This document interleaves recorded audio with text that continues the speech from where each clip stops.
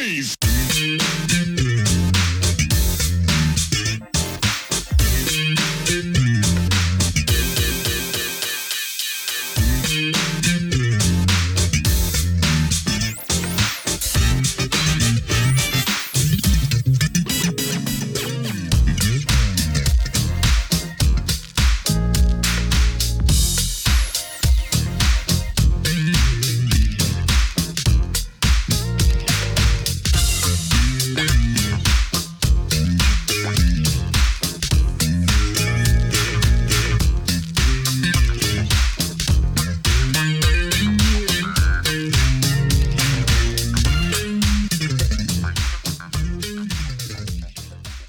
Welcome to another edition of Truth and Rhythm. This is the interview show that gets deep in the pocket with contemporary music's foremost masters of the groove.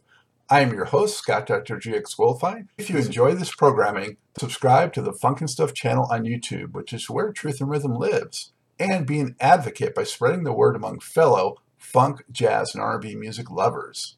Join Truth and Rhythm's membership program through Patreon. You can also submit a direct donation to the cause anytime at funkandstuff.net. At that site, you can also purchase the book Everything's on the One, The First Guide of Funk. Shop for official Truth and Rhythm and Funk and Stuff merchandise, and use the Amazon links for all of your online purchases, which allocates a percentage to this show. For those of you who go the extra step in supporting the show, you have my heartfelt gratitude for allowing us to continue to shine the light on those special artists whose quest is to find truth in rhythm. I am delighted to welcome to the Truth and Rhythm Mothership original co-founding Rufus keyboardist Kevin Murphy. He served as a cornerstone before, during, and after legendary vocalist Chaka Khan's time fronting the group. During his 1970 to 1983 tenure, the Grammy-winning Rufus scored 6 straight top 5 R&B albums, including 4 number ones in a row. The band's funk and soul classics included Tell Me Something Good, You Got the Love, Once You Get Started, Pack My Bag, Sweet Thing, Dance With Me at Midnight, Hollywood, Everlasting Love, Stay, Sharing the Love, Do You Love What You Feel, and Ain't Nobody. And ain't nobody like Kevin Murphy. Kevin, how are you? I am good. I'm glad to be here. So glad to have you. Thank you for doing this. Much appreciated. No problem. So, where are you today? Where are you joining us from, Kevin? I'm doing this from Eagle, Idaho. I live here with my son and his family. Kind of an old guy.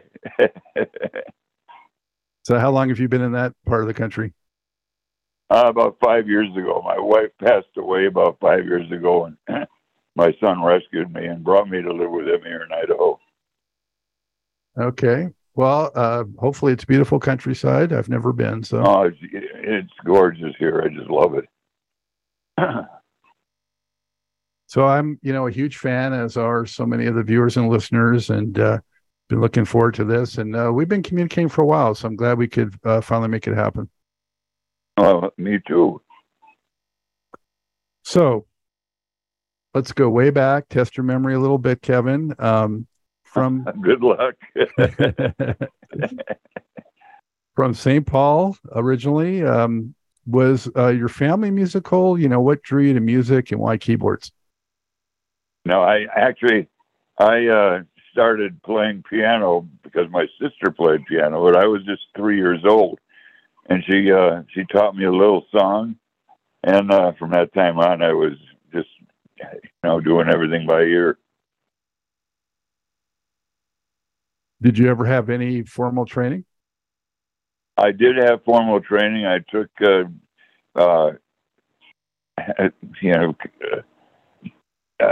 songs that were popular songs from a lady and then from a gentleman that I took a little bit more harder music. But from that time on, I was just playing in little bands that I put together in Minneapolis, and all by ear. Well, it's a nice gift, right? Yeah, I didn't know it then, but I guess I was doing pretty good. I played until I was about 19 years old, and then I got a gig with a band that was doing the Dick Clark Caravan of Stars, and I went to work for Dick for 3 years. I was his MC for the shows, and then stage manager. Plus, I had the band. I did about everything for him. Wow. So, was that during the time of the circus, or was that before that, or? That was before the circus. Yeah. Then the group that evolved into the circus. They were called the Executives at the time. They came to a club that I was playing in Minneapolis, and they asked me if I would come to Chicago and join their band, and that's what I did. I came to Chicago, and they bought an organ for me because I had a B3, and it was just too much to haul, so they bought a smaller organ, and I didn't like that too much. I went back to my B3, and I played with them for a while. I don't know if you know Mike Sistak and the Mob. Remember the Mob? The band, Right. The Mob. Yeah, Mike Sistak was the guitar player in the band that I went to Chicago to join. And then I just got with other bands, played around Rush Street for several years. And then, Kevin, who were a couple of your biggest influences, on keys and just music overall when you were first coming up? when I first got coming up, Jimmy Smith and Jack McDuff, those guys were my biggest influences. Other than that, I was just doing my own stuff. And were you already, dabbling in composing then and that kind of thing, or did that come later? Yeah, I was writing silly little songs, before I even left Minneapolis. But, I was just writing songs. I actually didn't put it together with performing them live I just had little songs that I wrote. And then as time went on, I kept writing. Kevin, when you were with the circus, did you open up for any big bands that were known at the time? No, not that I remember.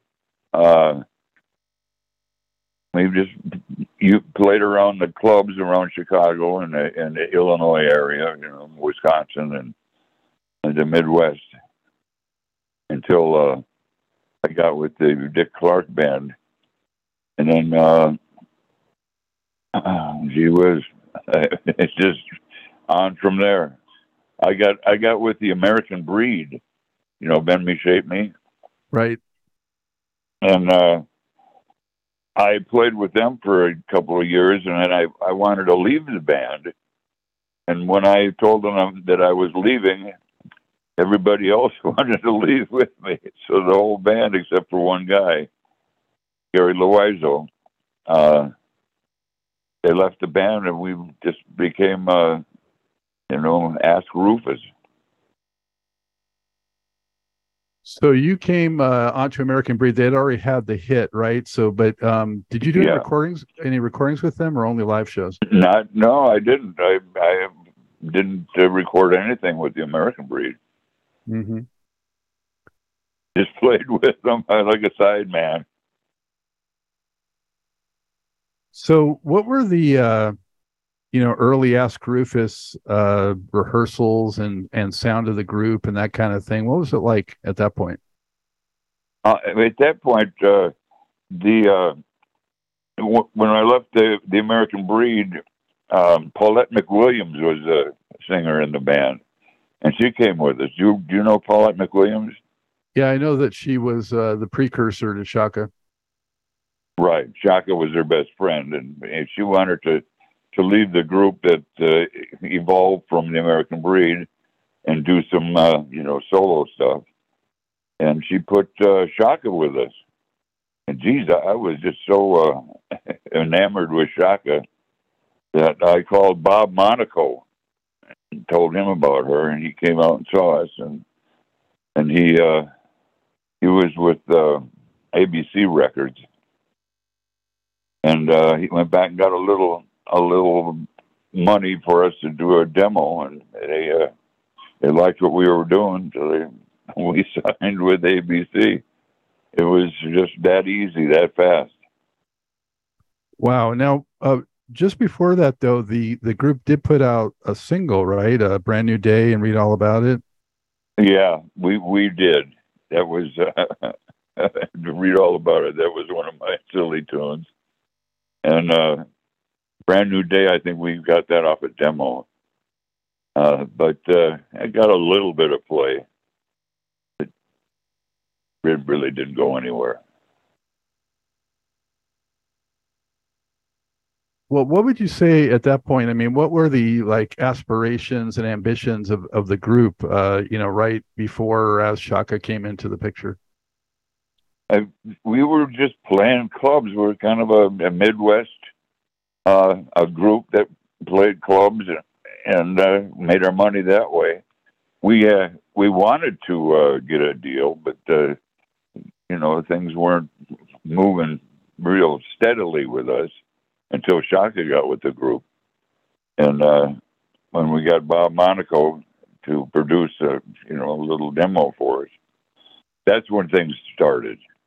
When Shaka got with the group, people were very impressed with Shaka, and she was just like 18, 19 years old at the time, very young kid.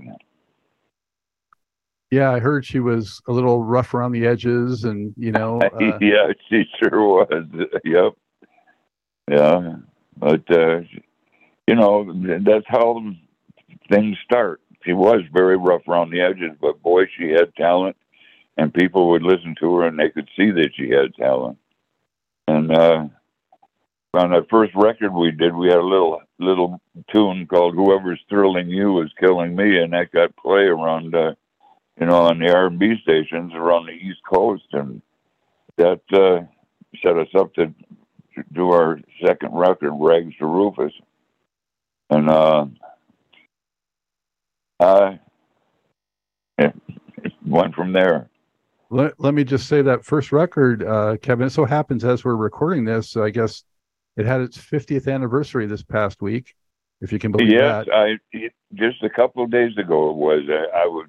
I was looking on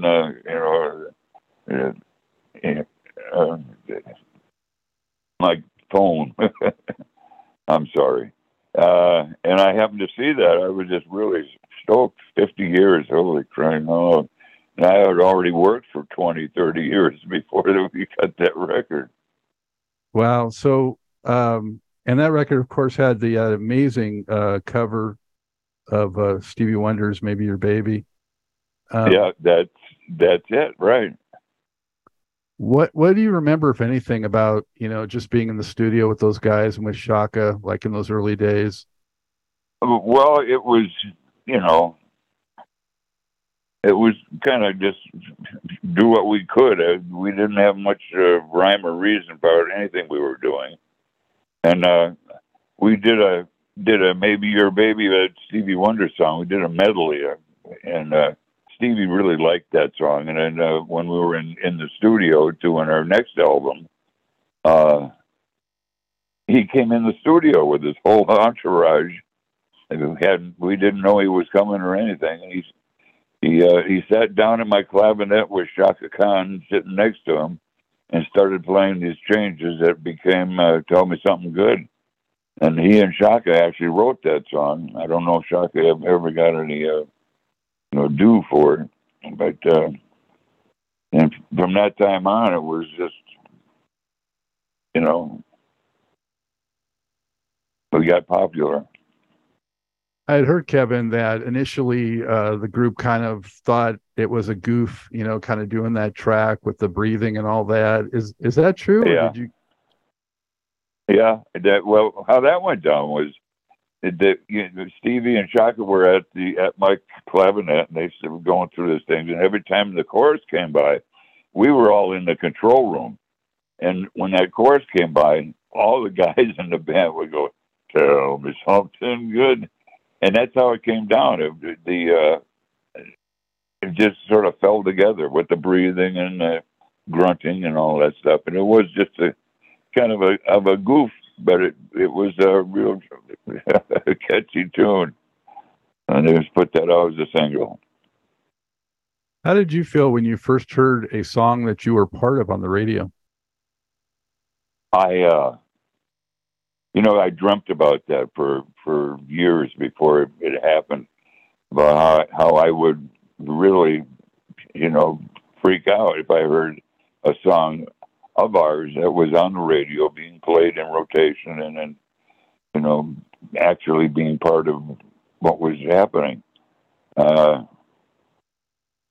When I first heard it, I don't even remember when it was, but I was very happy. Let's put it that way. Yeah, so life changed seemingly overnight, I'm guessing, after plugging away for so many years. I mean, that is correct. Yeah, I was married. I got married in '65, and my wife had polio when she was a kid. She was kind of sickly, and so I was, I had my hands full with her, and then I would be on the road, and kind of got a little crazy there. And when she died, I went a little nuts. I wound up in the hospital, and I just kind of lost everything. I lost my mind, as you might be able to tell. But, when did that happen? That happened in 2016. Oh, okay. Well, my sympathies, Kevin. Oh, thank you very much. I didn't even want to talk about that. But I feel I owed you an explanation for my my hesitation here. So back to Rags to Rufus era. So those first two records, was a different lineup for the most part, and kind of had a rockier edge, especially with songs like "You Got the Love" and with Ray Barker Jr. on there, and exactly. Yeah. So I mean, at that point, it seemed a little more similar to what would become like a Mother's Finest or Maxan, just sort of a more rock oriented group with a great, powerful vocalist up front. So, why did things change so much from Rags to Rufus to Rufus Eyes? Well, those guys, they were not happy with where the music was going. There, it was getting a little funkier, a little more R&B. And the record company wanted us to go in that direction. They just did not like that, so they up and quit. And we ran into Bobby and Tony at a club, Maverick's Flat.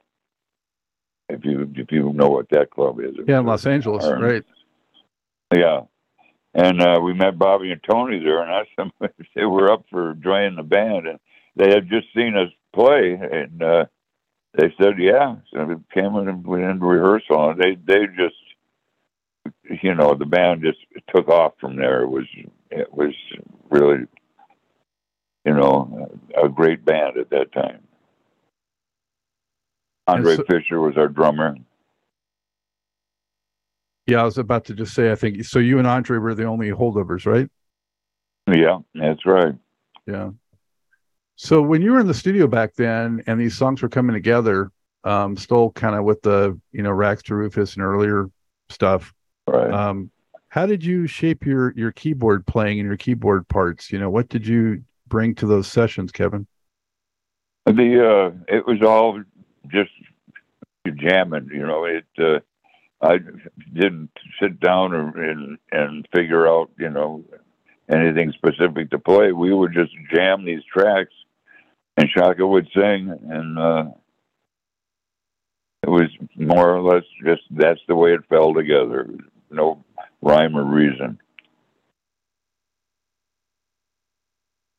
So, I mean, did you kind of come up with arrangements yourself, or how was that kind of stuff handled? Well, yeah, the group came up with the arrangements. I would come up with string parts or horn parts, or and do my rhythmic things on the clavinet, and never really any specific thought behind it. Mostly just jamming away, and that's it. I can't say anything else. It was just Bob would mix the record, and we'd all sit in the studio, and it just came together. It was more magic than anything else. How'd you feel about? I know with that, once "Tell Me Something Good" hit, you guys were all over TV. How'd you feel about being on TV shows and and being in the spotlight like that?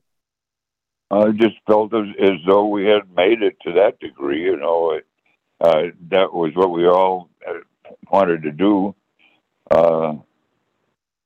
And Dick Clark would have us on his American Bandstand, and all the other midnight specials and all those other ones.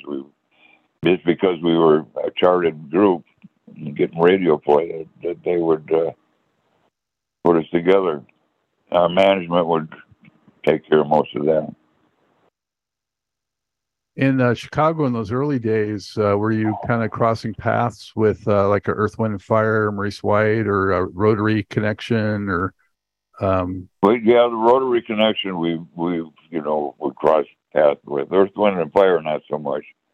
But we left Chicago and moved to L.A. Shortly after the second record was released, and and mostly Fitzgerald and Hartley was our management. I was busy with my wife, taking care of my wife, so I didn't have much to do with that. Hmm. So, with the change in personnel for Rufusized, do you remember anything about that record in particular? About once you get started, or Pack My Bags, or any of the tracks? No, not specifically. I'm sorry. Well, how would you say that the chemistry of the band changed? To me, it wasn't much. Honestly, I was more on my own than anything else. The chemistry of the band was not something that I worried about. I got along with everybody. Bobby and Tony, I mean, they were tremendous. Also, I think they played with, was it Billy Preston? I'm trying to. Yeah. Right. They played with Billy Preston, and so the momentum kept going, and the hits kept rolling, right? Yeah. And it looked like on a lot of these covers, like you guys were having a really good time, at least in the photo shoots. A lot of smiling and laughing. Yeah, well, yeah, we were, good time band, and we got along good, and having fun doing playing music. It was, maybe that was our charm. We just got along good together. What could you tell people about what the stage show was like, peak Rufus in the mid-'70s? Well, we just played. It wasn't, we didn't do any rehearsal as far as, dance routines or anything like that. Tony was just a natural at dancing, the most fantastic guitar player of all time, in my opinion, and the nicest guy on the planet. We became real close, those two. And he was a guy that took the lead. A lot of what he did, we followed. Have you talked to Tony? You should talk to Tony. I was just going to tell you that I spoke with him at length. We had a great phone call several weeks ago, and he was going to be coming on. I haven't done it yet, but it was a good first step. The conversation we had was really good. So, you can get a lot from him. Yeah, I mean, he had a rough accident, I guess, a couple of years ago. So he's been terrible thing. Yeah. So But right. And then we got guys like John Robinson. I mean, he's like the Rock of Gibraltar, and we just became a good band. Rolling Stone, they put out the 500 best bands of all time. We came in at 499, but at least we were amongst them, Well, I mean, I'm glad you pointed that out, Kevin, because I think that some folks maybe underestimate what a great band it was because Shaka was so prominent and got so much acclaim and attention. But the band kicked ass too, right? Yeah, right. We have our people that espouse our, the group. But what can I say? It was just how it happened. Do you remember, like any? I know things are kind of hazy, but do you remember any like big shows in particular? Like any, I don't know, something happened, Shaka fell off stage, or maybe it was a big stadium or something like that. Anything stick out from those shows? Well, I remember big shows. We never had any real bad accidents or anything. I don't remember Shaka. She did fall down a couple of times, but nothing that stopped the show. She was always, did her part. She would get a little whacked out after the shows and stuff. And on the bus, she would have her goodies. And in the restaurants and stuff, when we stopped the bus, she would be. Shaka Khan is a huge talent, and she's doing well today. Oh, it's so fantastic to see how she's still, carrying that torch, and she still sounds good, and she looks good, and yeah, and she's doing just great, better than she'd ever done. And finally well, I don't know how you feel about this. I have mixed feelings about it. She's finally going into the Rock and Roll Hall of Fame, but they didn't include Rufus. Yeah, I know. That's something I just don't understand. Maybe we didn't have enough PR for the band, and she got most of it. But we do have our fans that are adamant about that we should be in the Rock and Roll Hall of Fame, and I agree with that. I'm upset that we didn't get put in, but maybe somewhere down the road. Who knows? I'm just glad we were 499. Yes, sneaked in, under the wire. But yeah. Well, I mean, we're doing something like this, Kevin, to help keep the visibility of the band high, and get it the attention it deserves. Aside from Shaka, so. Oh boy, I tell you what, we sure appreciate that. Thank you so much, Scott. I want to mention the my personal favorite of all the Rufus albums is just the Rufus featuring Shaka Khan with "Sweet Thing" on it. Yeah. Yeah, I mean, front to back, that record was just so consistent and so strong. Right. Yeah. What can I say? David Hawk Walensky came into the picture shortly after that. So how did he come into the band? Well, I had to cover a lot of stuff. There was a lot of horns and strings and a lot of stuff that I couldn't do. I'm a keyboard player. I would play, and I had known Hawk for a long time. He was a buddy of mine. He'd come see me play all the time. I could kick pedals, and we didn't need a bass player in the early days and that sort of stuff. He was very impressed with it, and I just got him in the band. I figured we needed more, music, and that kid is just unbelievable player. He is, and a great writer. I mean, ain't nobody. He's just a huge hit. He's a great guy too. He's a crazy little guy. He's my buddy. What would you say about his style is different from yours? He's I suppose he's a little jazzy. He's he can solo. He's a great soloist, and he doesn't overplay. He's a guy that knows where to fill in and what to play. And I mean, he's just a player in my opinion. Yeah, it really stands out, especially like you said, is his composing. He's done some great work there, and I think arranging too. Oh yeah, he's great at that. He's a wonderful, terrific, great musician. It's funny.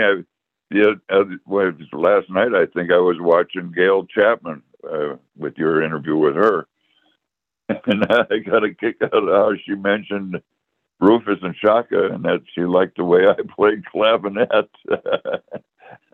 Yeah, there you go. Well, it comes sometimes from the most unexpected places, right?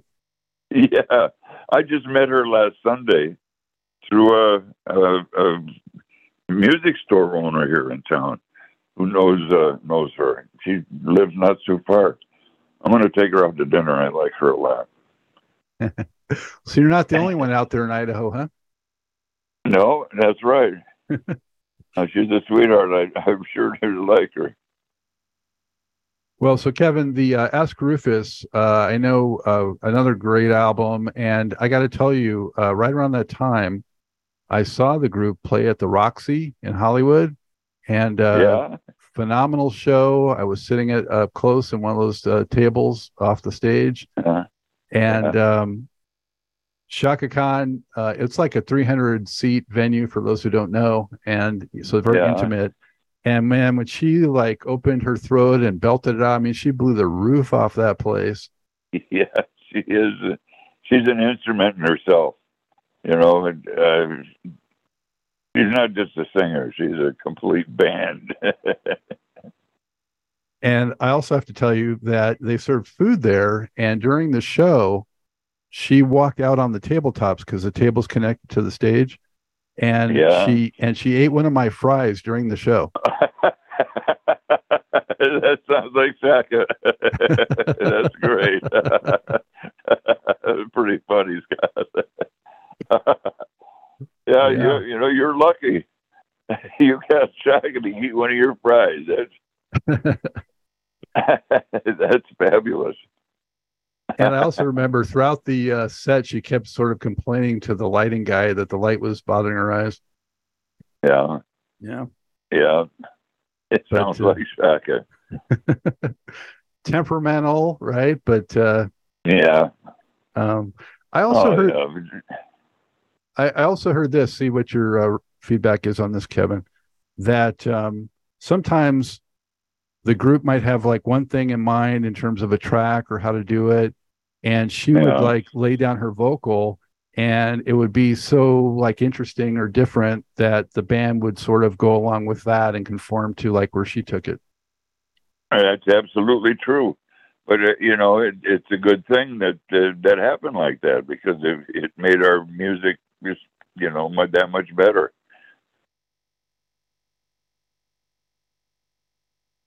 We knew where to go. I also heard that with this Ask Rufus, that it created a little bit of friction in the group because of the artwork with her being, giant and the band being small and all that sort of stuff. That was a little bit. What can you say? That was all politics, record company politics, and it was during the time they were trying to get her to go solo, which they finally did. And that's all part of show business there, I guess. Were you privy at all, or were you present when that incident happened with Andre? Yes, I was. Yeah, I was not in the room, but I was there at the studio. Yeah, that was not a fun happening, and that was when we had to fire Andre. Did you feel like at the time it was going to go that way, or did you think it just kind of escalated after? Truth be told, Andre was maybe pushing his weight around a little bit, and he, without getting too specific, he had a little bit of problem with Shaka's husband, and it got a little physical. There was Shaka hit him with a champagne bottle or something like that, and he wound up leaving. At that point on, he had to leave. I had heard that Shaka wanted him fired, basically. I think that's, so I was just curious if the band, you felt like you were kind of caught in the middle, I'm guessing, right? Well, no, we all felt that way,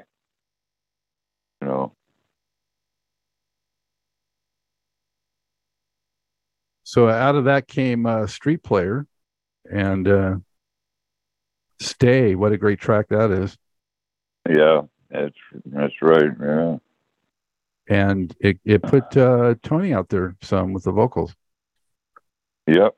Yeah. Boy could sing. Also great about Rufus, and another reason why you guys should get the notoriety is because you included instrumentals, all the time. Right, we would do that. We got a lot of jazz radio play doing that stuff. It was all just we'd jam a track and put it on the record. We'd always have an instrumental. No big story behind that. Yeah, but it was one of the elements that differentiated you and made you unique. Besides Shaka and everything else. Yeah, maybe so. Did you feel any pressure, or you think the band felt pressure? Was there pressure from the label at all to, do anything like disco during that disco craze period, which is when this came out? No, not so much. I don't think so. Shaka would just not do that. I think they realized that. At least I didn't feel that way. I was very thankful that it didn't happen. Yeah. It might have hurt us instead of help us. I think the stuff that we did got its own, its own due. You guys ended up having your own niche for sure. You had R&B with a little bit of tinge of jazz, a little tinge of rock, and yeah, that's right. A pop sensibility, Yeah, that is correct. I think that had to do with everybody's, musical history, the way it mixed. How did the Quincy Jones connection happen? That was, I can't remember. I think that was through the record company, and Quincy actually wanted to produce us.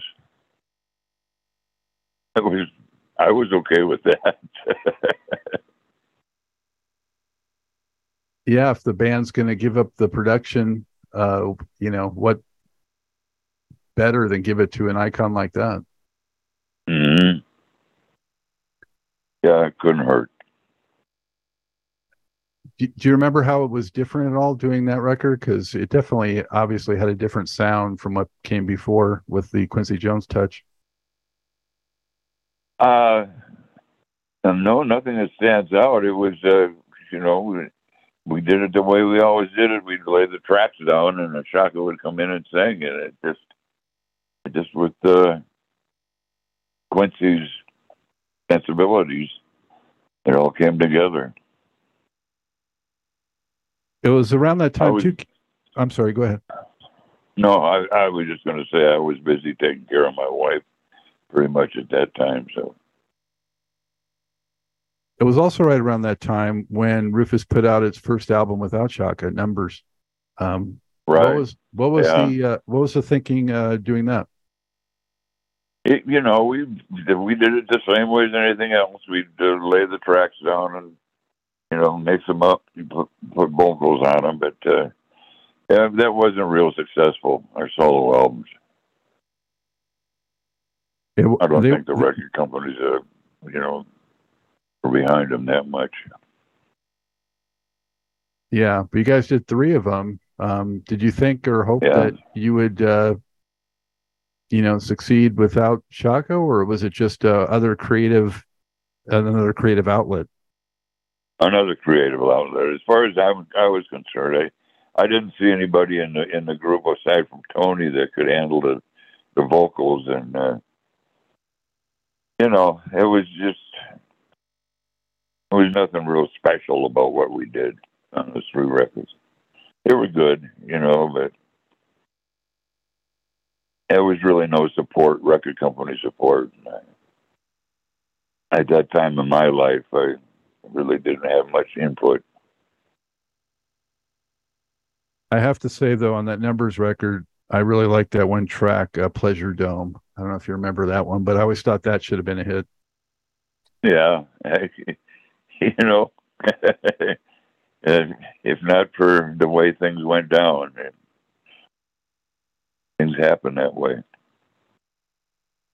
I would be really curious, to just have heard Shaka go back and add vocals to some of those tracks you guys did on just the Rufus albums and see. Oh God, I never heard that idea, but that is a fabulous idea. What that'd be like. Resurrect some of those songs and get her on them.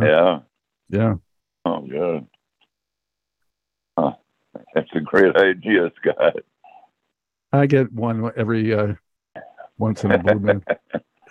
No. And then there was just the one more studio record, Camouflage, with Shaka, and that didn't do quite as well as the other ones did. I'm guessing that maybe was there a little, by then I think I had heard, correct me if I'm wrong, that really Shaka was just kind of coming in, and the band was coming in, and you guys weren't even really seeing each other that much or interacting that much. Yeah, that is true. Unfortunately, that shit happens when a group just kind of lost its steam. Were there any other? For myself, I was busy with my own problems. Yeah, were the band members understanding of what you were going through? Yeah, I'm sure they were. It was never an issue, but they got along without me. Now, we didn't mention him, I don't think, but I heard great things about Al Siner from back in the early days. Yeah, Al was, he was an American Breed. He was one of the early guys in American Breed, and he was one of the guys that quit the Breed, came along with what I was going to do. And what I was going to do is what we did. But, with Bob Monaco's input, and the record company did put a little bit behind us. And it was just Shaka Khan. What can I say?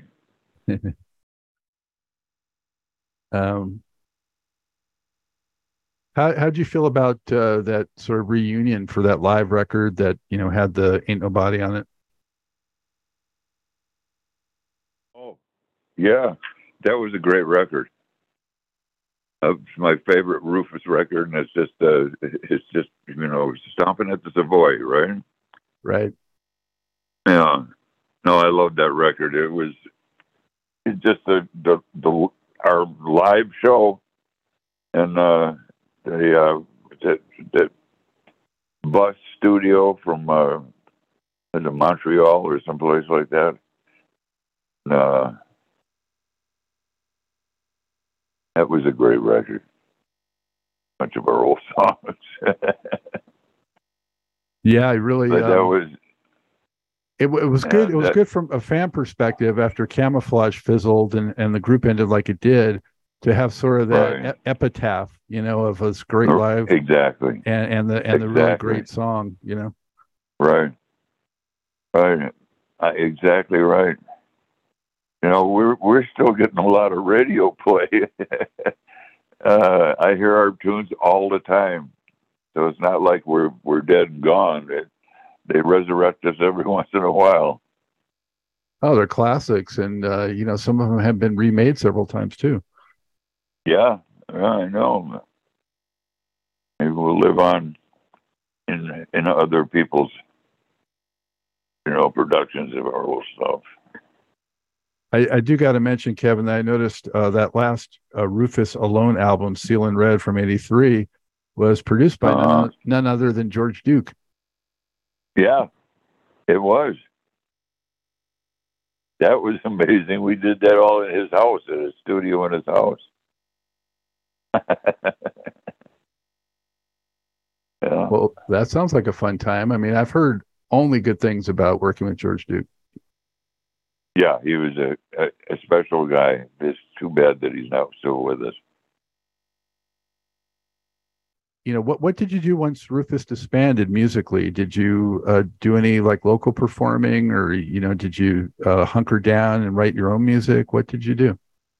Yeah, I kept writing my own music, and I got into doing voiceovers and in that stream, doing commercials and that sort of thing.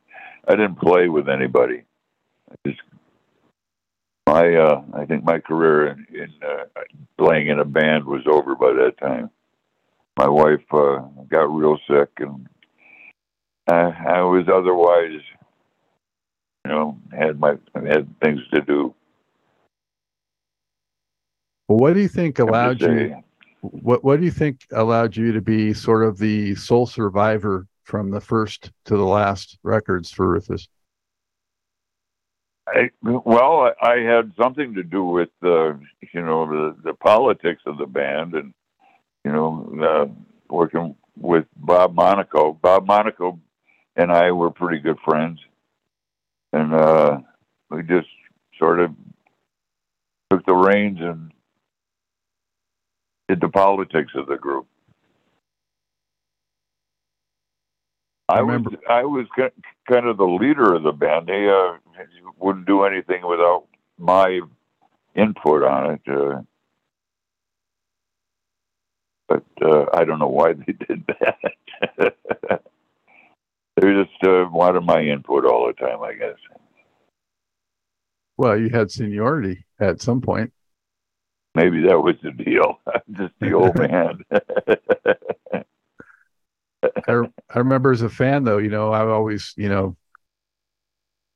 a magnifying glass on the liner notes and checked out all the things on every record. But, seeing, wow, Kevin, there's some changes with this group, but Kevin Murphy, he's still there. He's still there. He's still there.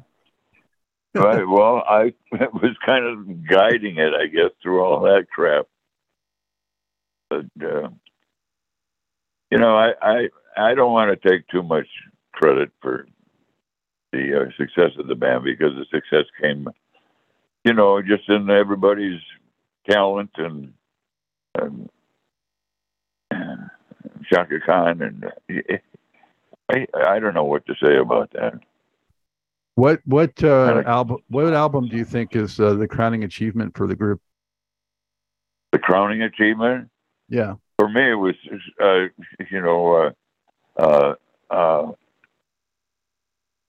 Stomping at the Savoy, to me, was the best record we ever did. It was live. It was,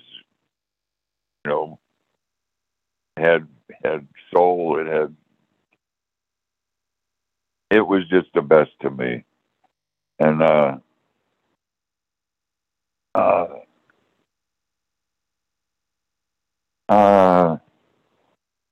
second record,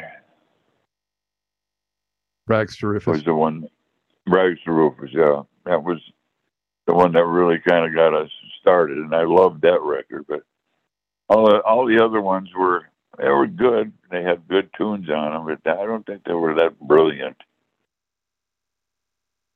They were just likable records. What was there any of those songs in particular that was real challenging for you to play, that you'd be like, oh, this one's kind of a pain? No. Not that I have to say. I just play what I play.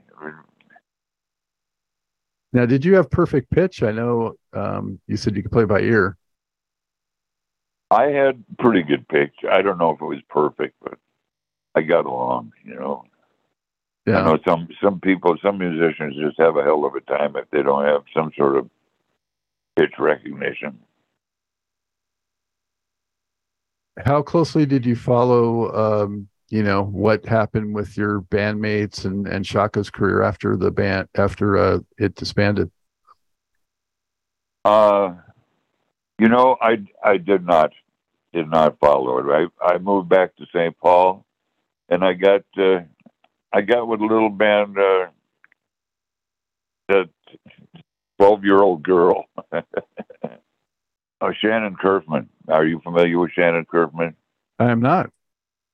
Yeah, she's very well known in Minneapolis and St. Paul, or in the Midwest.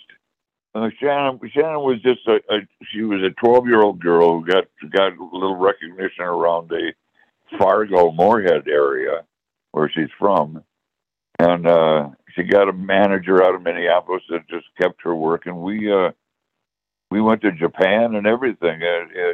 She's got her following around there. She plays guitar and sings. It's just one of those deals where there was a young girl that could really sing, and the people really liked us.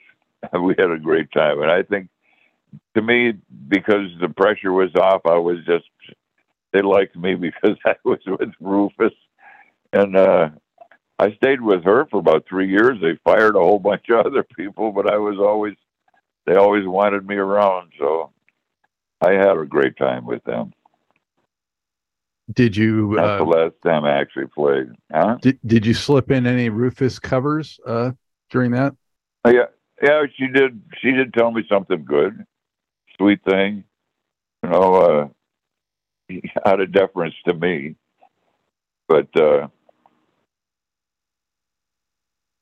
she had a couple albums of her own, but they weren't stellar.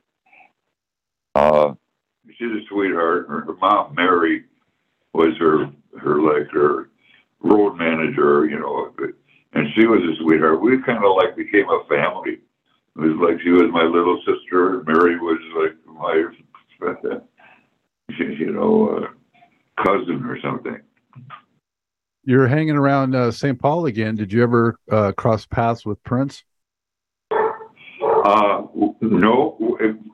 Well, actually, only when Shaka would play with him. I go see Shaka, and I'd sit with Prince and his entourage and all that. But I never really did, rubbed elbows too much with him.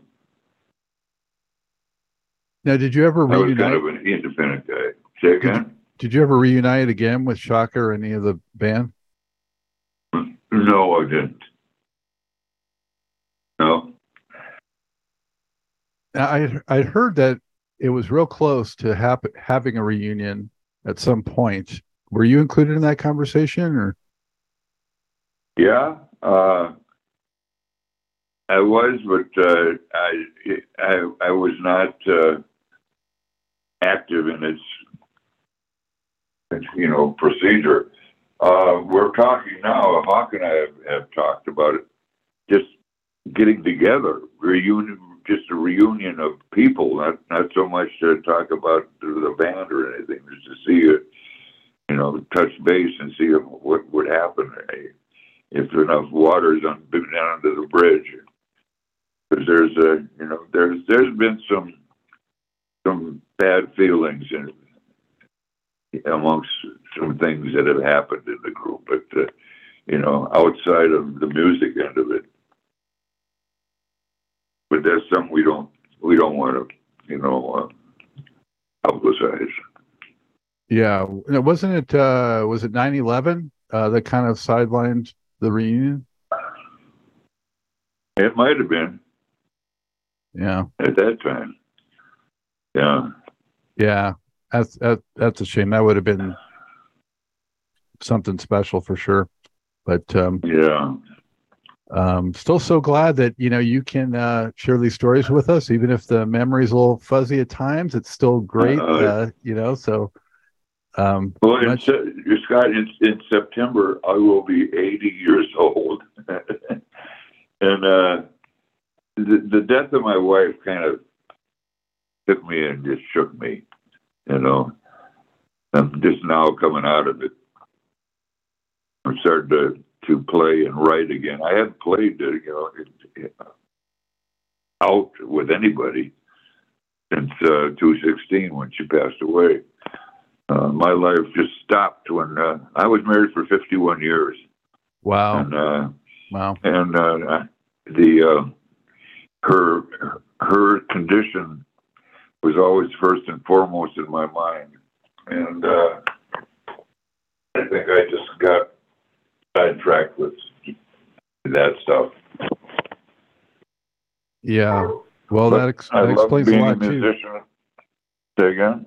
I was going to say that explains a lot too, because I first reached out to you probably around 2017. So you were, just still dealing with that. I had no idea. So. Yeah. Right. Yeah. I was a wacky guy in 2017. Well, I appreciate you sharing that with me, and glad that you're coming out of it. And if you get your fingers back on some keys, that's good for everybody. Yeah, I'll let you know if I ever get involved in anything. But I think it's over for me. Being 80 years old. I don't look 80. I don't feel 80. My mind is still back in the road days and the music. And who knows? Maybe I'll be the geezer sensation. Again, thank you so much for doing this. Stay in good health and good spirits. And I will let you know when this is going to post, and you can listen, watch, share it, all that good stuff. Well, I'm grateful to you, Scott. Thank you so much for talking to me and giving me something to say.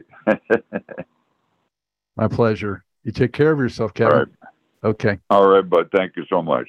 All right. Bye for now. Bye-bye. I hope you enjoyed this episode of Truth in Rhythm. A big thank you goes out to our guest as well as to you, the viewer and listener. Also, much gratitude to Pleasure for supplying the show's funky opening and closing music. As a reminder, you can always access the complete list of linked shows by episode at funkandstuff.net.